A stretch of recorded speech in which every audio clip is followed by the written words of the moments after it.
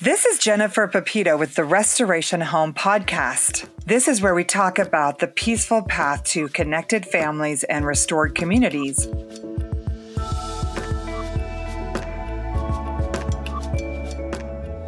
Today I'm talking to Mary DeMuth. She's on Instagram at Mary DeMuth, and I'm excited to chat about the Benedictine principle of order, especially in regards to dealing with children as they grow. Thank you so much for joining me today, Mary. So great to be here. Thank you for having me on.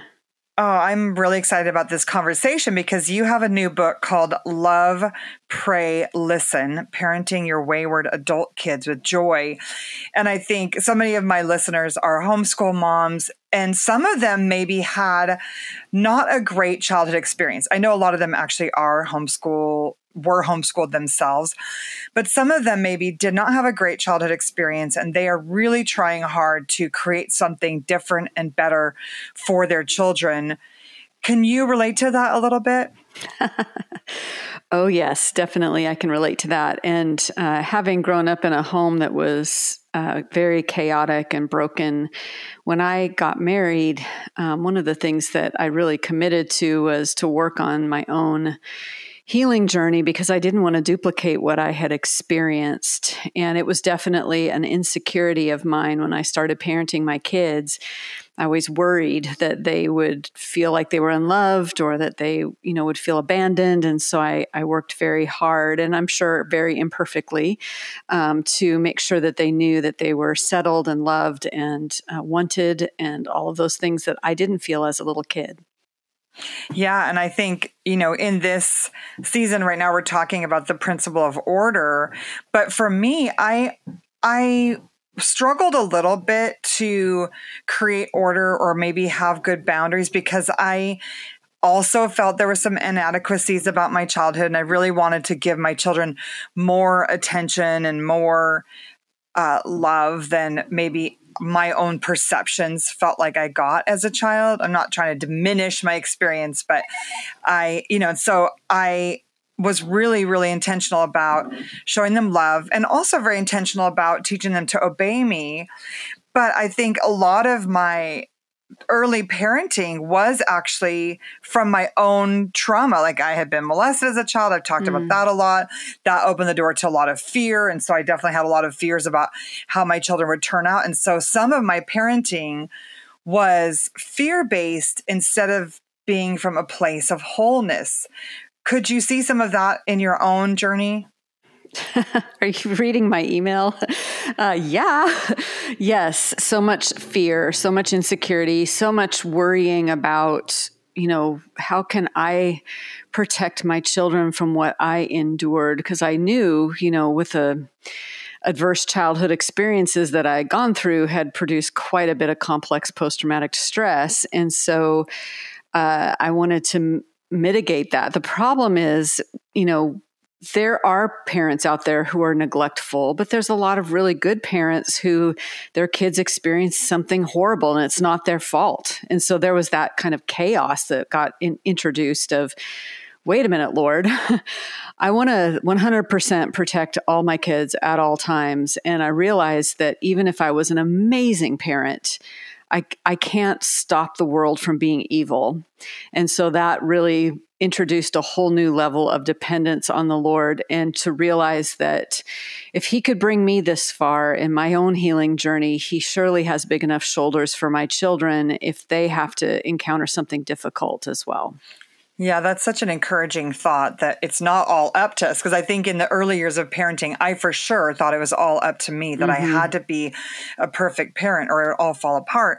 One of the things that a lot of research is coming out about is that the more calm and orderly parents are, the more calm and orderly their children will be. Because sometimes we think that order is all about being a good manager of people, being good at making sure they do what they're told or things like that. But I think there's a lot of natural order that happens when a parent is what they call regulated. When a parent has settled some of their own big questions with God or has worked through their childhood trauma so that they can be more trusting. Because really what childhood trauma does is it makes us feel afraid all the time. It makes us feel uncomfortable and distressed and like the world is a scary place.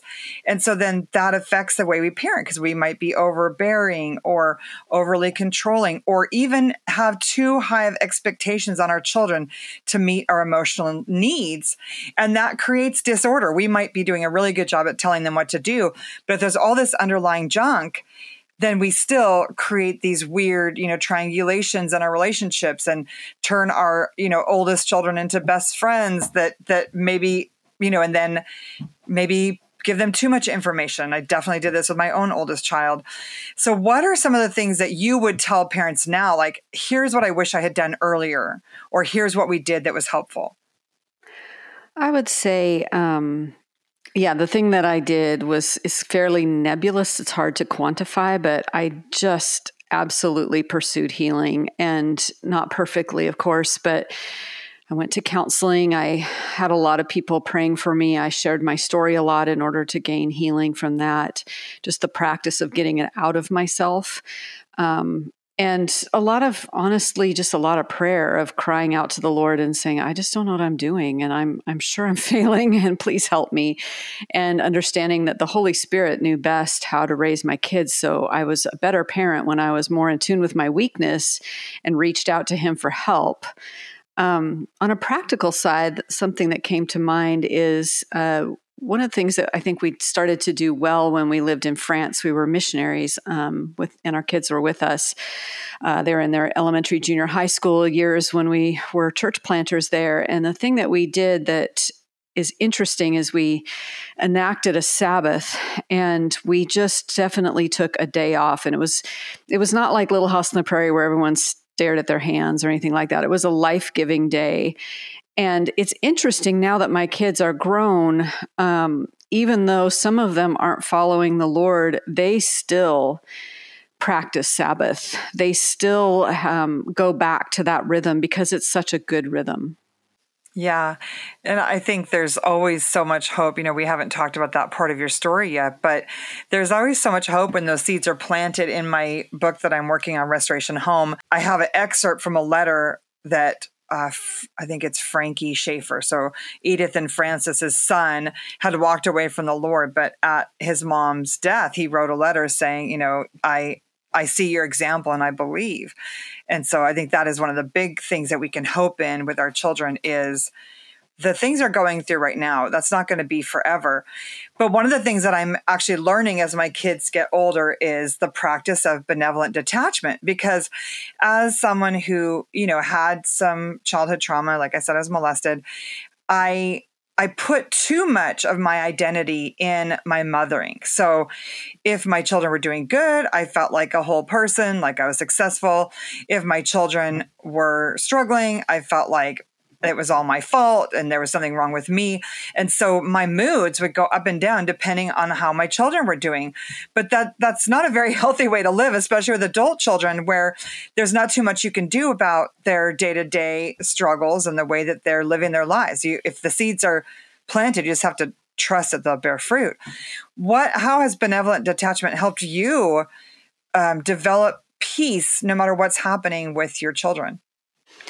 Well, I realized that if my happiness was based on the actions of another, I was going to constantly be sad or stressed or on a roller coaster. And ultimately, I had to go back to that place of, where does my real joy come from? It always comes from the Lord.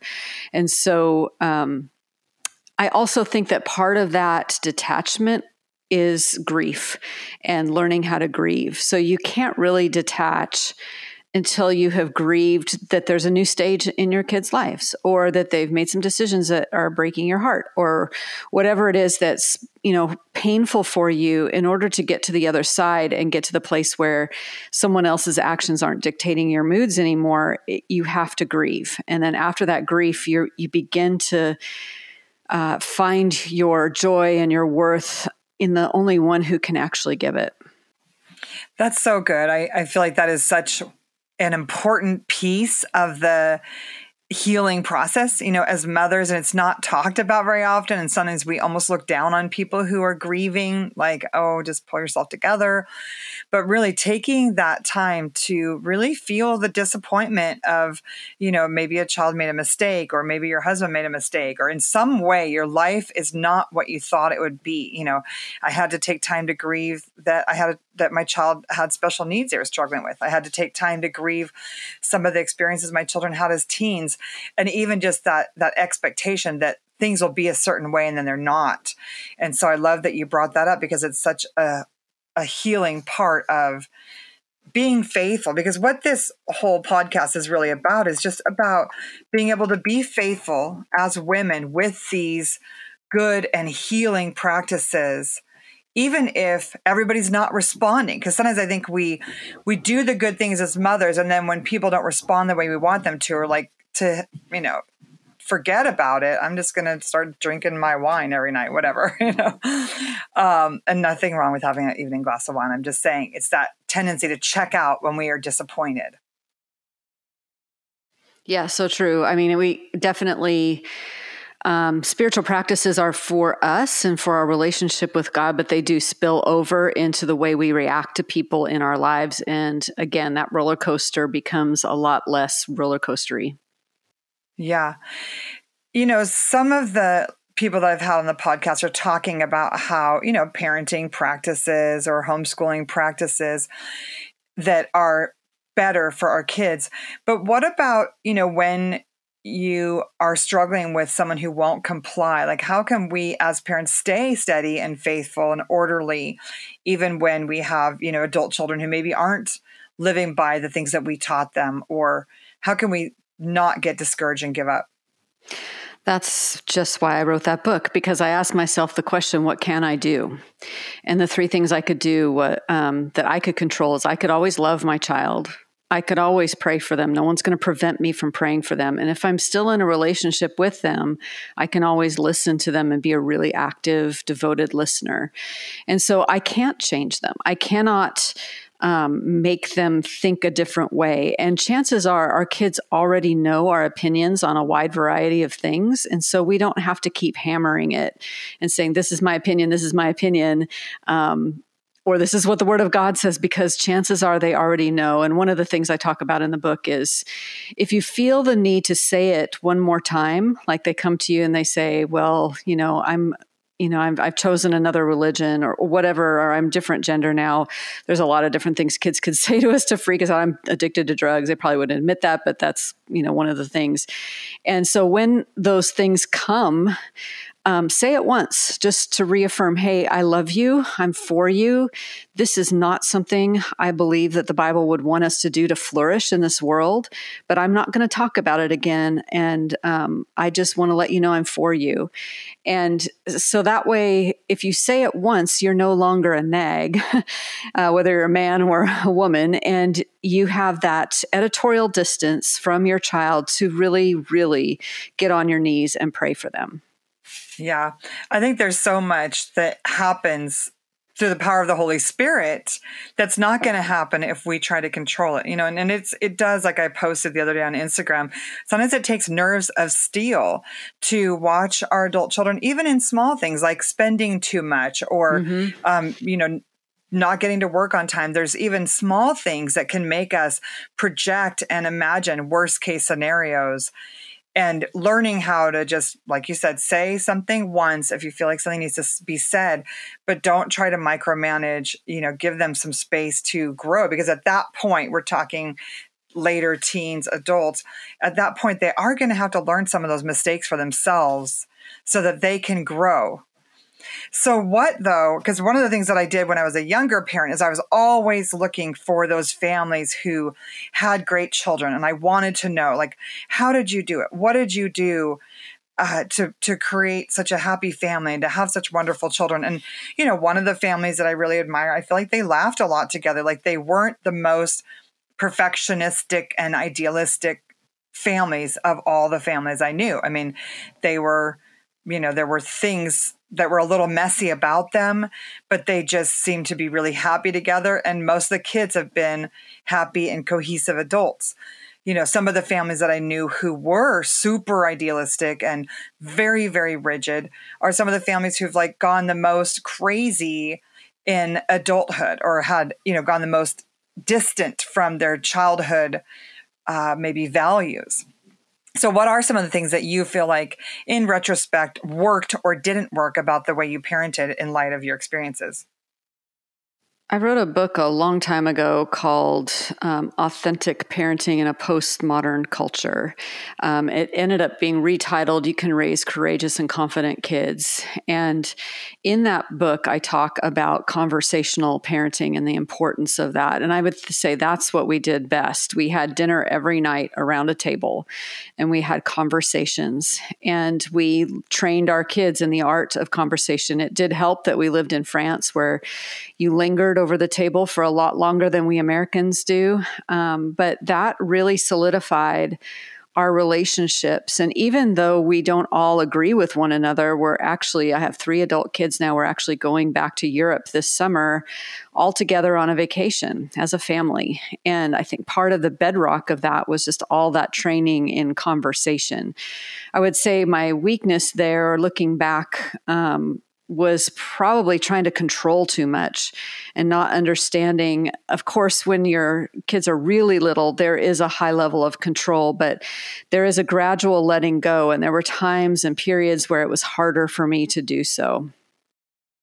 Yeah, I really appreciate that because I know it is hard for us as families to find that balance. Like we want our children to be obedient and be able to do their homeschool lessons and clean up after themselves. And there's so many details. And yet we also want them to have a level of self-acceptance. I just read Ginger Vuolo's book. So she was she's one of the Duggar kids.